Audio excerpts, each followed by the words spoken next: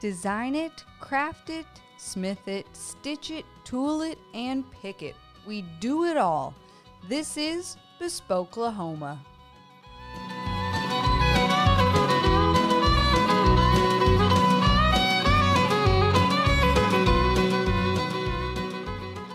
Musical intro by Allie Harder Music and Pig's Fly Shop of Oklahoma City. So welcome to our inaugural podcast of Bespokelahoma. This is going out to all of our Bespokies that have been waiting on this. We've been threatening to podcast for a while. So this podcast is actually sponsored by and based out of Traditions Leathercraft at 7500 West Reno. We've got some Father's Day specials, $5 off belts, and $5 off Traditions Leathercraft hats and shirts. The best part about those hats and shirts is 10% off your entire purchase anytime you wear that shirt back into the shop. So we want to thank Casey and Allie both for helping us to get this podcast off the ground and for supporting us, letting us use their space, their music, their time. My name is Melissa Golden. And I am Dustin Clark. And we're going to jump in here. So what we want to do on this first podcast is we wanted to introduce ourselves. So we're nobody, obviously. You don't know who we are. We're nobody. Speak for yourself.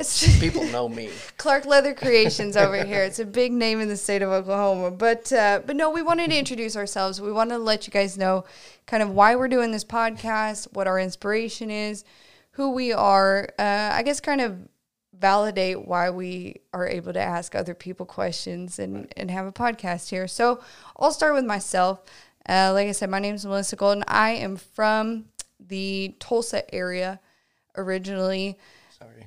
Yeah, I like Tulsa. I loved living on Tulsa time, man. I tell you what, I've lived a lot of other places, and Tulsa ain't too bad.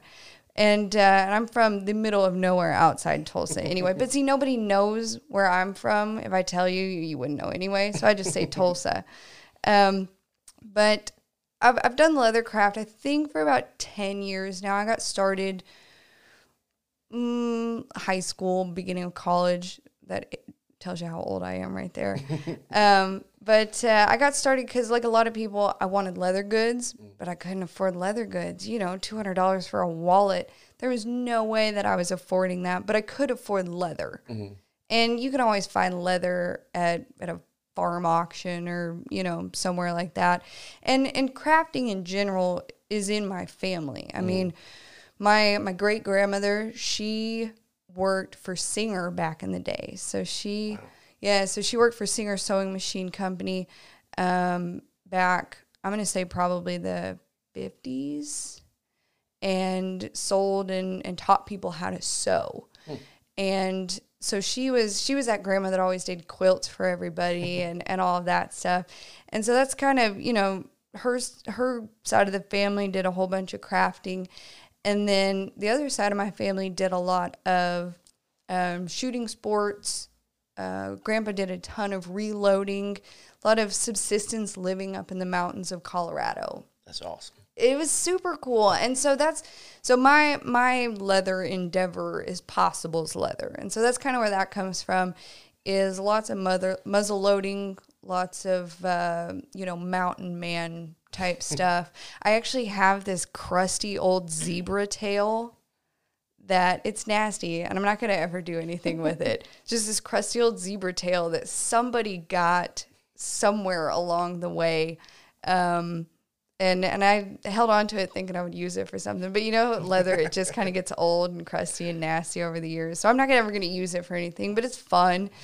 But, you know, we had, like, some people may know what these, and a lot of people I bet know what they are, trade beads, like Native American trade beads. So you don't see them around much anymore, and if you do, they cost a small fortune. So I remember like playing with the trade beads, and my grandpa and my folks both did some loom beading back in the day, back when the beaded earrings with like the porcupine quills were in, that kind of stuff. And so the whole family has kind of always crafted, and I got started with it early. I remember when I was probably 11 or 12, Dad helped me start up a jewelry business over the summer. So that was back when cell phone charms. Did you ever have? I didn't have one. Well, no, I I bet you didn't. But everybody had, and they don't even make that little slot in phones anymore. like it was for the auxiliary cord or where the auxiliary port, and it was like a little charms that hung off of it. Yeah. And so I made it spend a summer making cell phone charms and like jewelry and stuff. And I think I will never forget, I made $157 profit that summer. I was so proud of myself, like I said, like 11, 12 years old, profiting off of cell phone charms. And actually my mom's in the process of making me take all of my crap out of her house right now. And I found a box of those old cell phone charms. I'd made some out of like fishing lures, like all kinds of funny stuff. But yeah, so I've always done crafting, and I've always said that if there's a YouTube video on it, I can probably figure out how to do it. Kind of done all sorts of different crafts over the years, but leather work, I really, really enjoy. And there's just so much you can do with it too, and that's a neat thing, and that's hopefully what we'll get to cover throughout the scope of Bespokelahoma, is we really want to highlight all of the different leather crafters, because even just in our circle, we've got saddle makers, we've got sheath makers. Casey, the owner of Traditions, does a lot of archery stuff. I think we have a couple of boot makers in the group as well. We do. Good old Chuck Berry does boots, I know. A couple other people do boots. We've got biker people that do biker leather goods. I'm sure anybody who does custom gets a request for some alternative type leather goods too. So the neat thing is that there's a million different things in it, and so that's something hopefully we'll be able to highlight. Now, I don't think I ever see myself venturing into saddle making necessarily. Yeah, I want to make one, and that's just it. To say you did. Just one. Yeah. Well, and I tell you what, I'm working on a rifle scabbard right now. And it's my first, like, really big project. That's a big, big project. I don't want to do big projects anymore. I mean, don't get me wrong. Like, I've learned a lot on it. I basically taught myself how to tool while I've done this scabbard. And I designed the scabbard, the pattern for it. And I had never done that before either. So I've learned a lot off of it. But just the size of the project tells me I probably won't be a saddle maker anytime in the near future. But like I said, I've done a little bit of everything, because I used to have a motorcycle. So one of my first projects was a saddlebag for that motorcycle. I've done a couple other motorcycle things.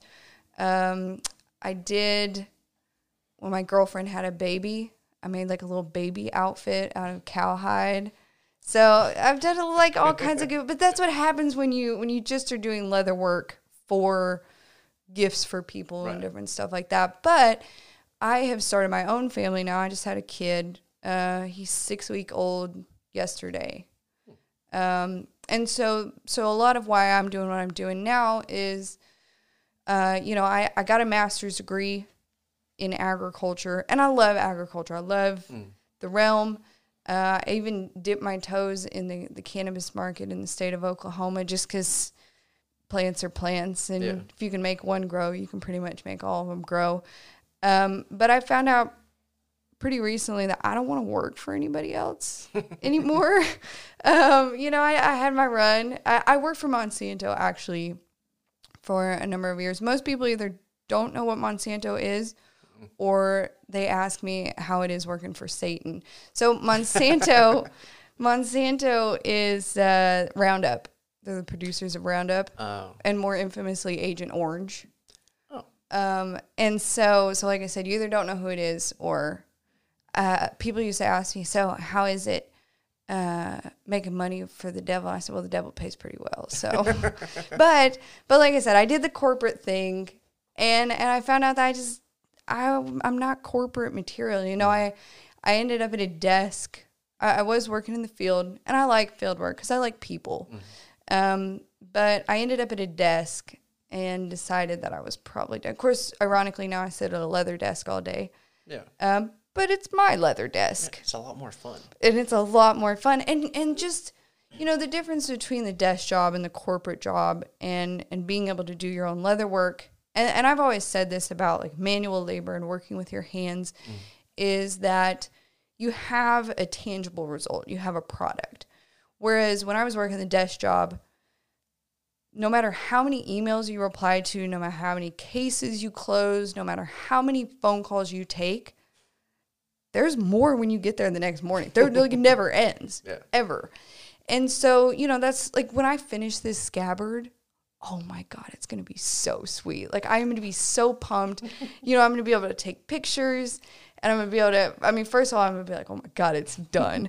But I'm going to be able to sit back and I'm going to have that sense of accomplishment, that tangible product, that hopefully satisfied customer, who now has a beautiful piece of leather work that they can be proud of, that they want to hopefully show off, and that I can be proud of, that I want to show off.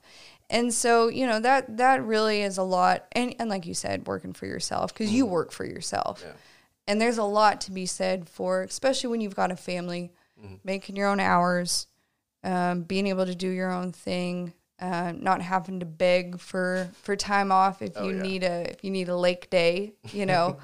And so that's really what I'm looking forward to as I kind of get serious about my endeavor into leather work, because I've threatened to start my own leather deal for years. And in fact, my best girlfriend, she always tells me, Melissa, I swear, if you don't start your own leather business one of these days, I'm going to smack you.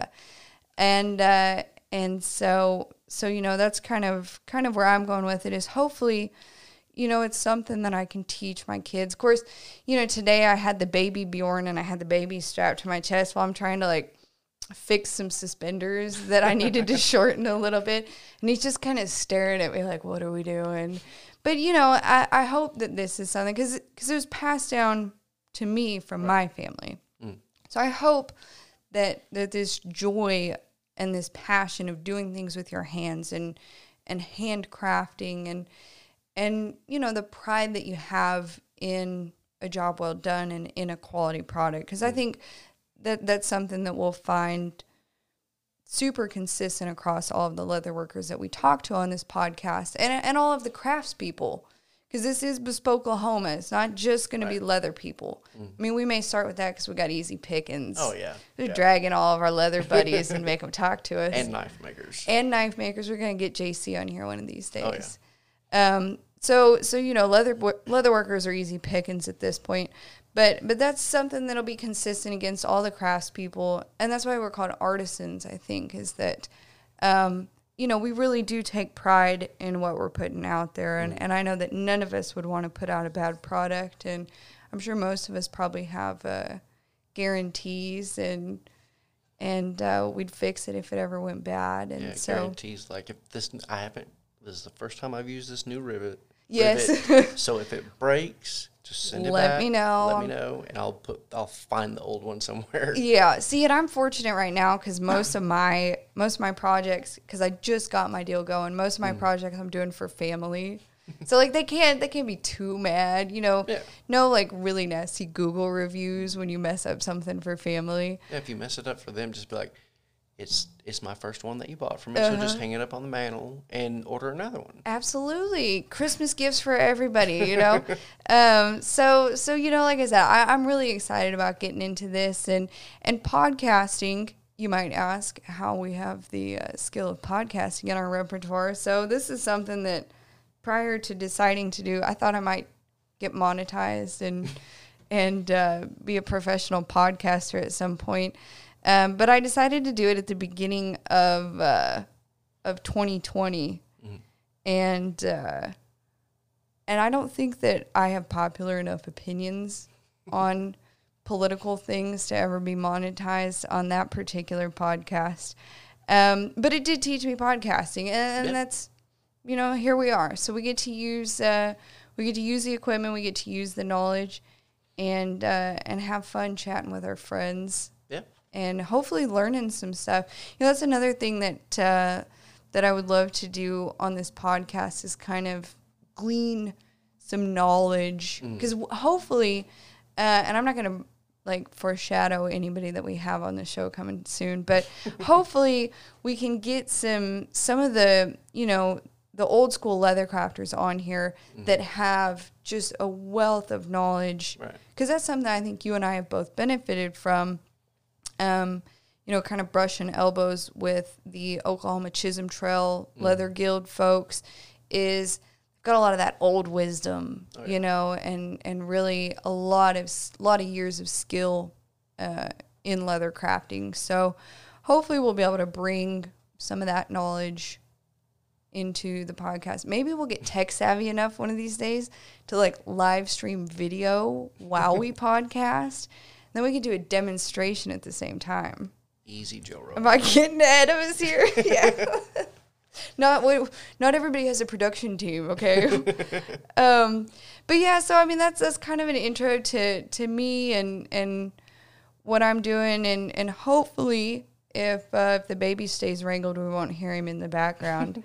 But you know, maybe one of these days we'll have the kids on the, you know, make it a family deal. Yeah.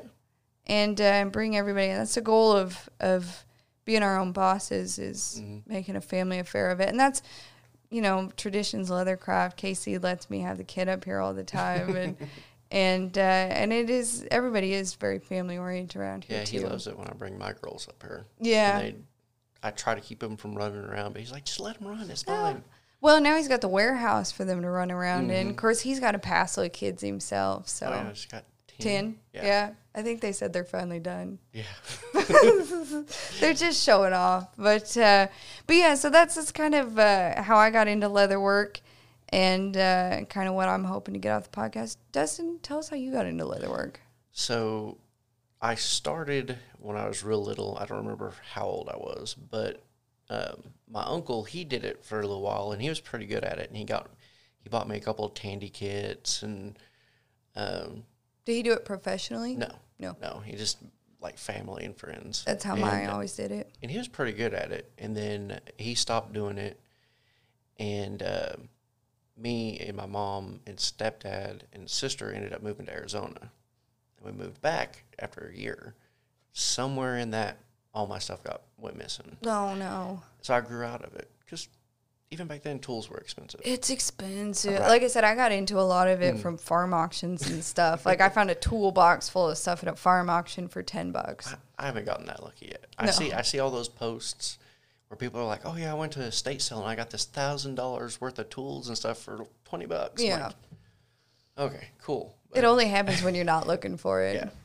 Well, fast forward to 2010, and I was riding bulls, and I got tired of them hitting me so much, so I decided to start hitting them back. Well, what had actually happened was my oldest daughter was born April 20th, 2010, and I had been riding bulls, but she was 2 months premature. So we lived in the hospital for 2 months. Oh, yeah. And a few months before she was born, I'd gotten hung up on a bull, and my shaps got ripped. And you can only watch so much TV at a hospital. Yeah. And I decided I was going to bring my shaps up to the hospital and use fishing string, and I think I used a needle. I can't remember exactly what I used, but I ended up hand sewing like all down the length of the shaps. Oh, gosh. And I was like, I kind of like this. And then slowly started buying stuff, and once you start buying stuff, you're in trouble. oh yeah, yeah. And it wasn't that long until I was like, I want to do this full time.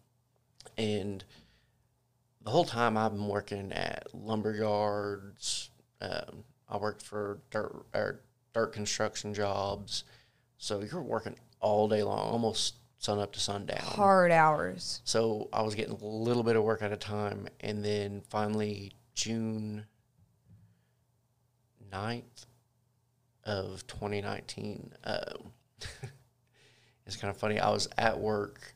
I was at a lumber yard, and one of the guys made me mad, and I forgot what I was doing, but my wife had texted me, asked how I was doing, and I told her, I was like, it's just a crappy day, you know, and told her roughly what happened. She was like, hold on a second.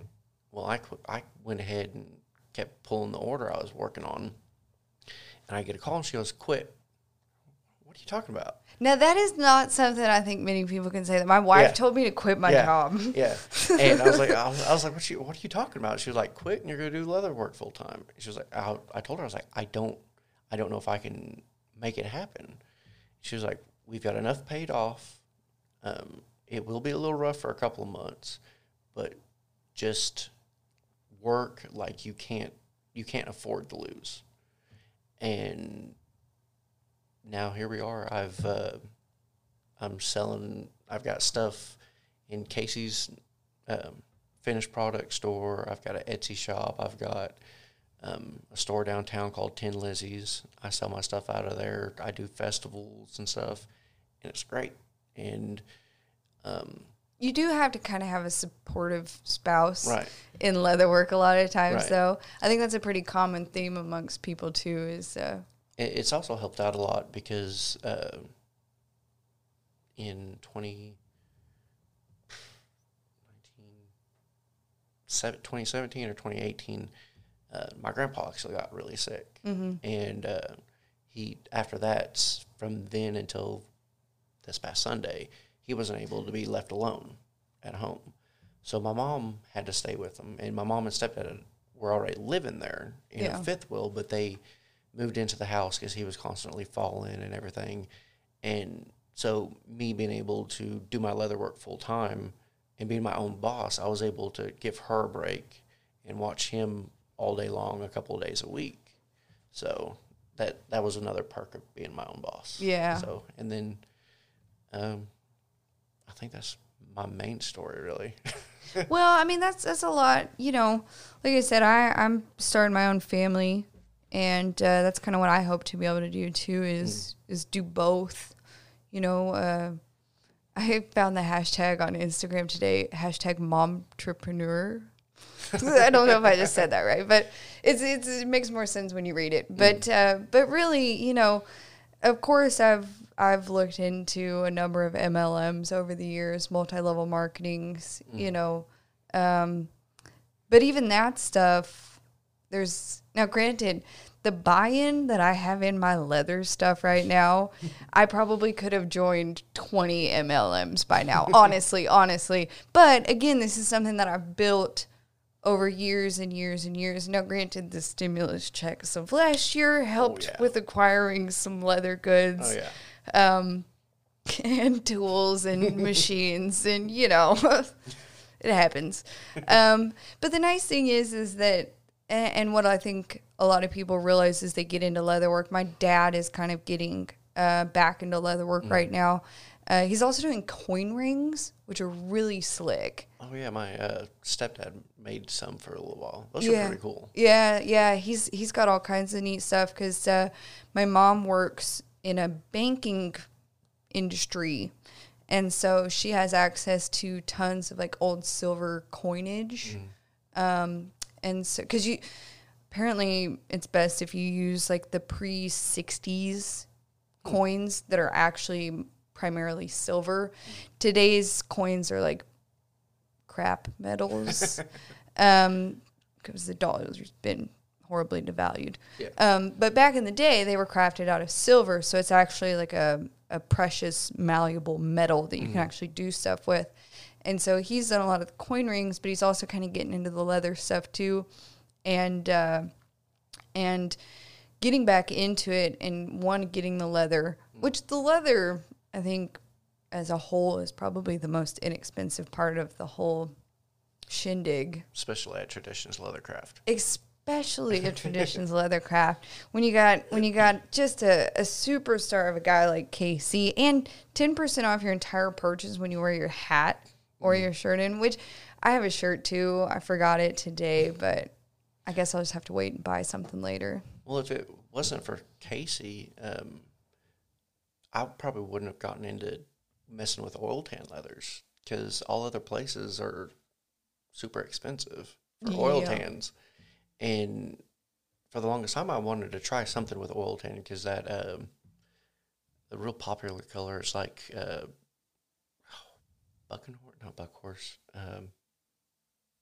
Crazy Horse leather. Yeah, yeah. That color, like I loved it. And but it's too expensive to play around with. yeah, you can't play with it. No, you got to know what you're doing to get cutting into that stuff. Yeah, and then I think it was Tony Mullins it was either Tony or Casey who shared that Traditions was opening last year. And I got there as soon as I could just to check it out because the other places, Yeah. I won't say anything, but Anybody in the leather realm knows the other place. yeah, the other place, Barbara's place, and got in there and I was like, man, this is really good stuff. I love it. And the first time he told me the price, I was like, what? Like, do I need to cut it in half? Yeah. Or he was like, no, that's the price. I was like, oh, wow, okay. And now I've got like 6 or 8 rolls that I haven't touched. Yeah. Yeah, but see, Casey's got a system though, and he gives you the first couple of cheap, it gets you good and hooked. But then he gives you a good price on all the rest of them too. So now we all just have an obscene amount of leather that we need to turn into something eventually. Yeah. But he does a lot of cool stuff too. He sources a lot of tools from estate sales and stuff like that, and gets, brings that on. And really what I enjoy and what I appreciate is that for me, as somebody who, my family did leather, but I didn't really have like a community of leather workers.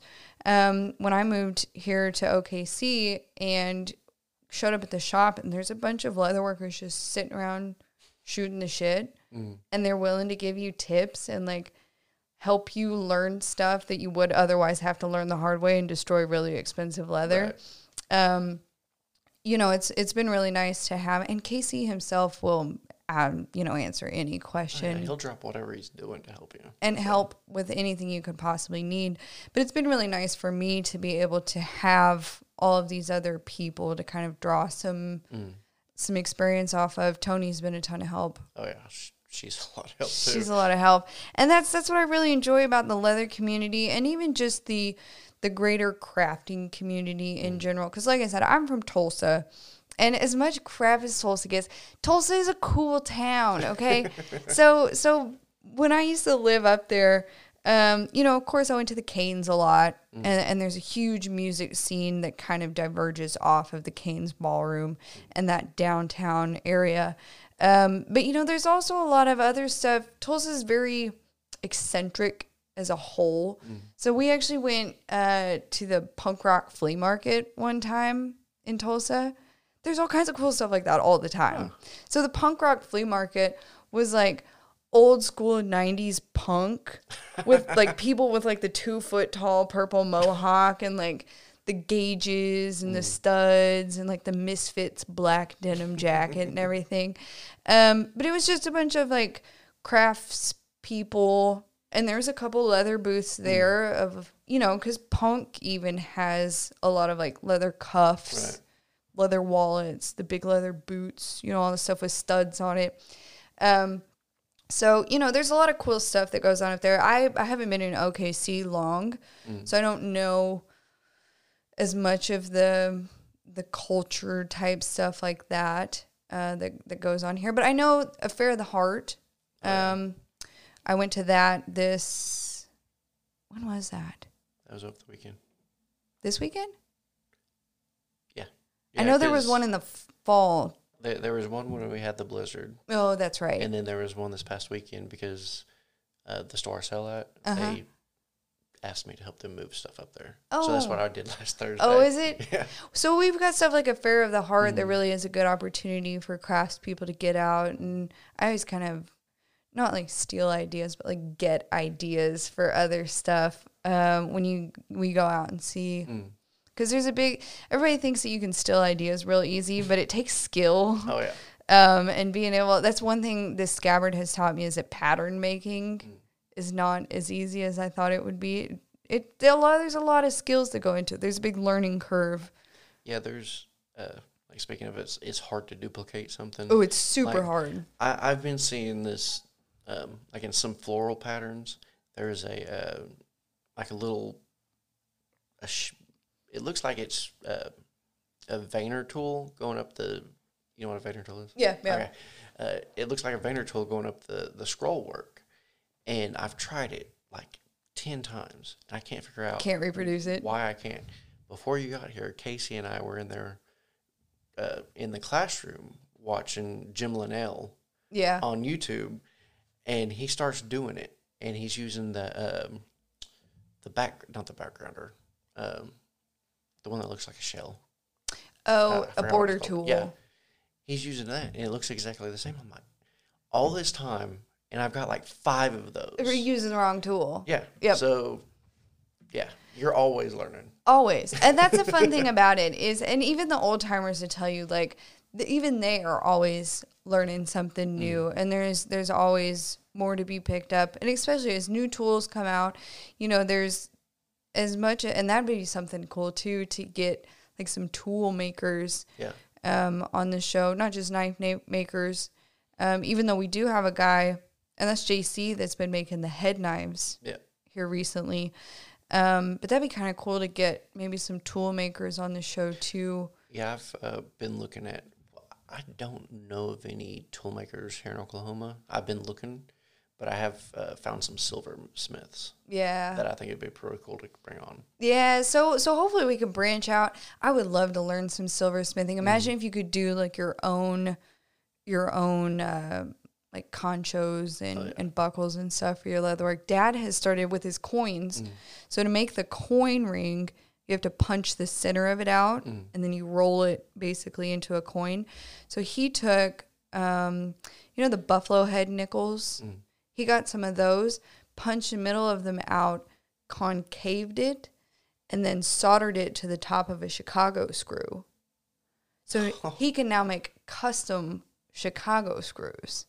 So, I mean, there's so much cool stuff. And really, that is, I think, Dustin and I both are probably going to geek out on this podcast because there's just so much cool stuff that people do. And like I said at the beginning of the podcast, I have been all over the country. I have lived in a whole bunch of different states. And I really do love Oklahoma. You know, this is a lot of why when you kind of came to me and threw around the idea of a podcast, that I was super excited to do it because Oklahoma is so cool. Tony was telling me about, she knows somebody that captures monarch butterflies and then did something with the chrysalis after they molt and go on to do their, well, I guess they don't capture the butterflies. They would capture the worms. But anyway, there's another craft that who knew, and you know, Casey's wife, she makes goat milk. They have goats and they milk their own goats and make soaps and lotions and all kind of stuff. She was on the news the other day. Oh yeah, I didn't catch it, but I saw the Facebook post. It was a good piece. Yeah. But yeah, so there's all kinds of neat stuff that people in the state of Oklahoma do. And like I said, we're going to start with the easy pickings of our friends that make leather and I was going to do a Hank Hill leather and leather accessories, which we really, we'll do another shameless pitch for Casey just because he's so good to us. So actually he's got this massive warehouse now here off of Reno behind the outlet malls in OKC, or right next to the outlet mall, I guess. But he's good enough to all of us other starving leather workers. Well, I won't speak for Dustin, but I'm starving. But should have eaten before you got here. I know I should have. The Whataburger's around the corner. But he's got a space where he allows us to consign our finished leather good products. So, I mean, purses, hats. Tony and I both have done some furniture. I got that cedar chest in there just because you can't ship a cedar chest, so it doesn't go that well on Etsy. But yeah, so there's a little bit of everything here, and I'm excited to see what else kind of evolves because he just opened up last weekend. Technically, he's been open for like a couple weeks. Yeah, a couple of weeks. But officially, the grand opening was last weekend. So as this space kind of evolves, we'll see what else we get in here. But in the meantime, he's got 200 cow rugs and already more hardware than I even know what to do with. So Yeah, every time I come up here, I look at all those rugs, and I've already bought one. Oh, see, I haven't yet. I have been good. I have not purchased one yet. He had this, like, the best looking brindle that I've seen in forever. Yeah. And I snatched it before Tony could get it. You gotta get it first. There was one that I thought about, and he, of course, had it displayed right up on top of everything, so it's probably gone by now. But it was white, and it had gray spots, but also brindle spots. And I kind of wish, but I've got already so much leather that I need to do something with, and I've got this scabbard to work on. So, so are you working on anything right now? What are you doing?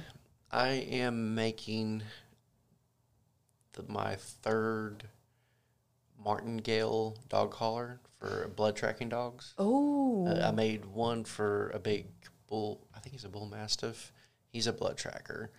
And then the same guy, they just got a Great Dane pup. And he wanted one to match the other dogs. Yeah. Well, once I finished it, I forgot it. For some reason, they ended up wanting pink. So she's getting a second collar that I'm almost finished with. That's pink, and it's a martingale where it tightens in the front. But since they're blood tracking dogs, it has to have a pouch for the GPS. Oh, okay. And I'm working on that, and then I've got a rattlesnake inlaid belt and a rifle sling to do. Where'd you get the rattlesnake? Do you order it or? It's actually one of my customers. He he gave you the rattlesnake to make something out of. He works. I don't know what he does, but he works down in Texas. I think he might be on oil rigs or something like that. Nice. So he sees them every day. Mm-hmm. And so he had messaged me last year and had one made because he had killed one, brought it home, skinned it, and he did all the work to it. I was going to do that. Because I want to snake skin something. And I used to see snakes all the time. And since I figured out how to tan your own snake skin, I swear I have not seen a snake since. Ticks me off, but. Well, about a month ago, that same customer messaged me, and he was like, I've got 3 of them ready right now. I need another belt, a rifle sling, and he was like, and I'll give you a skin to do whatever you want to. Oh, sweet. So I got one for myself, and then I'm halfway through the belt. I need to start the rifle sling. And I also have chilling in my fridge right now is a full rattlesnake. Really? Yeah, because one of my friends from up in Tulsa area called me and was like, hey, I got this rattlesnake in the freezer. A buddy gave it to me. I'm not going to do anything with it. Do you want it?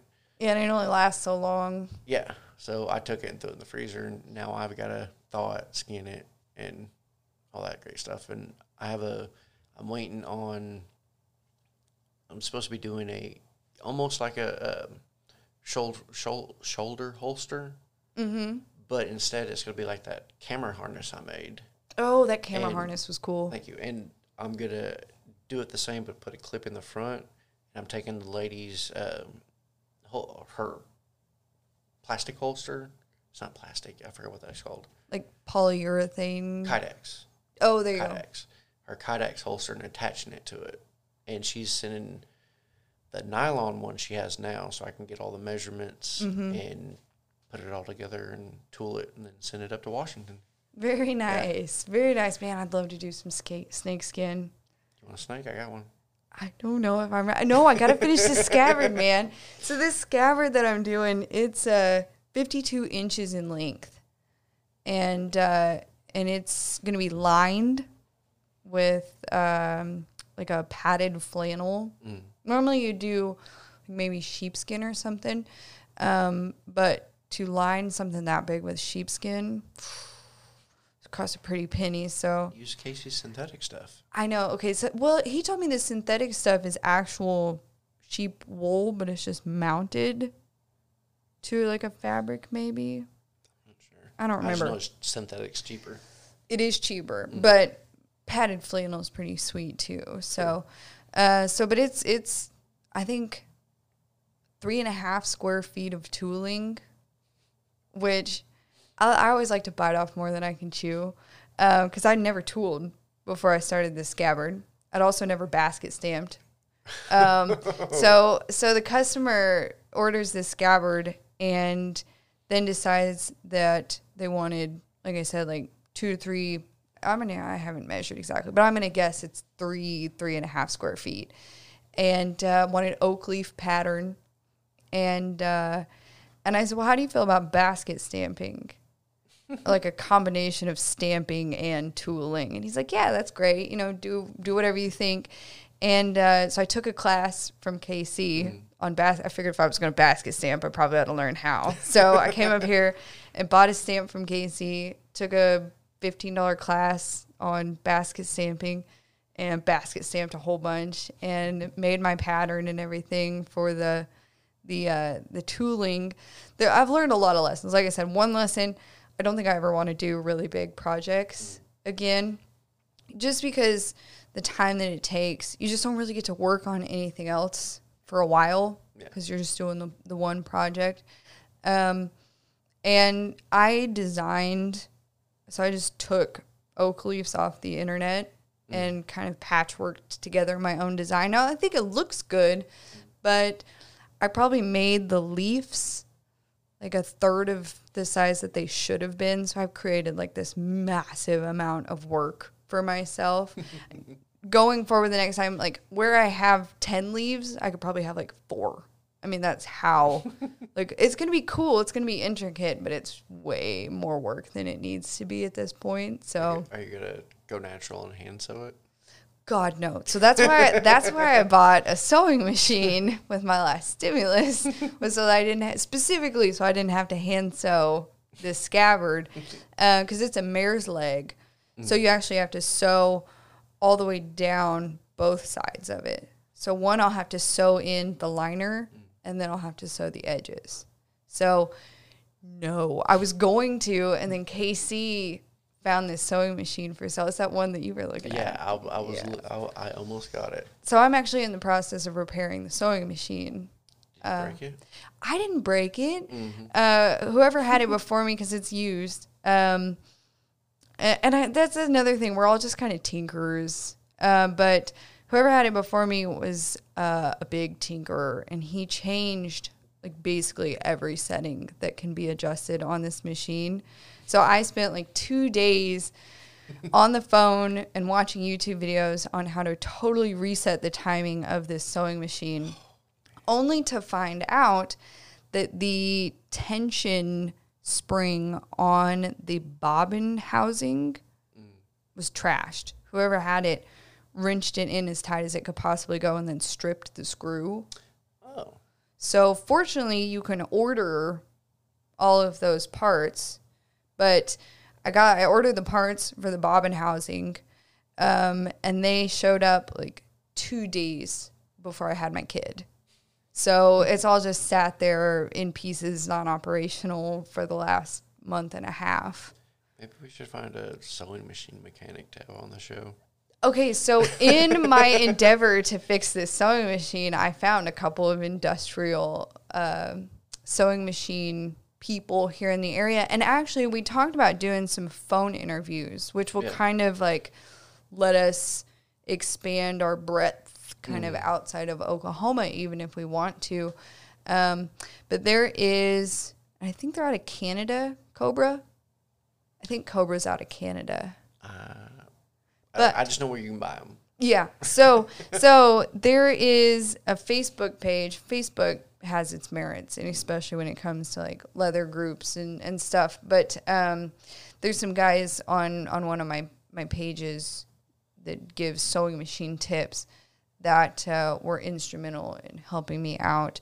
But there are a couple of sewing machine salesmen and repair guys here in the Oklahoma City area that do industrial machines. But a leather-specific sewing machine guy might be kind of tricky to get your hands on. I bet somebody knows somebody. Everybody knows somebody at this point. But yeah, so that's what I've been doing, is trying to get that's my goal for the upcoming couple weeks, is to get that machine up. Because as soon as I finish tooling that scabbard, I still have to dye it. So I'm going to try out the dip dye method, because I want to get as even and it's got to be deep because the scabbard is going to be mounted to like an ATV down in Texas, basically a brush vehicle. And so I want to make sure that my dye penetrates well enough that it doesn't get, dinged up too bad. I've never tried the dip dyeing yet. No, I haven't either. And in fact, I really haven't even done that much dyeing. So we'll see. Is he wanting a certain color? Yeah. I yeah. say just seal the hell out of it. No, and I thought about that too, but no, I've got a specific color. And I think I've got like basically penciled out in my brain how this dip dye is going to work. Famous last words, but. So, in other words, I should get the Bespoke Oklahoma Facebook page going, so when you go to dip dye, you can live video it. See, yes, exactly. So we can do tutorials, or we could start a fail page. I mean, either way, it works. It's not going to be a fail. I have too much tooling in this thing for it to be a fail. But I think the dip dye method will work. Yeah. And it's going to look really slick when I finish it up. But in the meantime, while I take breaks from tooling it, because like I said, I gave myself way too much tooling work on that thing. I've been learning how to do wallets. Actually, a lot of people start on wallets, but I have never done a wallet. So You just started big. Yeah. And you're going to work your way slow. Yeah, so I started with, I purchased a piece of Stingray, like $100 piece of Stingray, and made that saddlebag for my motorcycle. So yeah, I just like to start really enormous so that when I do get around to making a wallet, it's just a wallet. But yeah, so that's what I've been working on in the meantime. And then, like I said, I've got some suspenders that I made. Again, patterns are hard. So I made these suspenders like 8 inches too long for the person that they were made for. So now I get to practice altering. When you start taking belt orders, Oof. have them put a tape measure to the belt they wear. Yeah. And send you a picture of it. Because not all, but some, even if you tell them, like, I need it from here to here, It's tough. Lines get crossed. And Oh, it does. You basically deliver a short belt. Yeah, and when you put a lot of work into it, or if you've got a custom irreplaceable piece of rattlesnake, it gets interesting. But these are the joys and the growing pains of leatherworking, and we get a little bit smarter every day, hopefully. Of course, then we also realize that there's a lot we don't know as we go through it too. But I think that's a good, Dustin and I could probably pontificate for hours, but I think that's a good starting place. I think that's a good introduction to us, our backgrounds, kind of what we hope to accomplish with the podcast. I think we're going to try to do a weekly podcast. Yeah. It may even get more snazzy and more polished as we go along here, as we figure some things out. I think we're going to try to have Casey, the man himself, on next week. Yeah, next week, which is... Today's the 16th. Next week. So it'll be next week. Yeah. 23rd, maybe. Maths. Sounds it's too right. late in the evening for math. But yeah, so we'll try to have Casey on next week. And he's got a really neat leatherworking story too. I tell you what, he's been in the business for decades. Yeah. Decades. So he's got a great story. Maybe we can get his wife Dawn on here and she can teach us about goats. That'd be pretty cool. That would be pretty cool. So maybe by next week we will have some outro music. Yeah. But as of today, thank you for being a part of Bespoke Oklahoma. We hope you enjoyed it, and we hope you join us again for future podcasts. Buy Bespokies.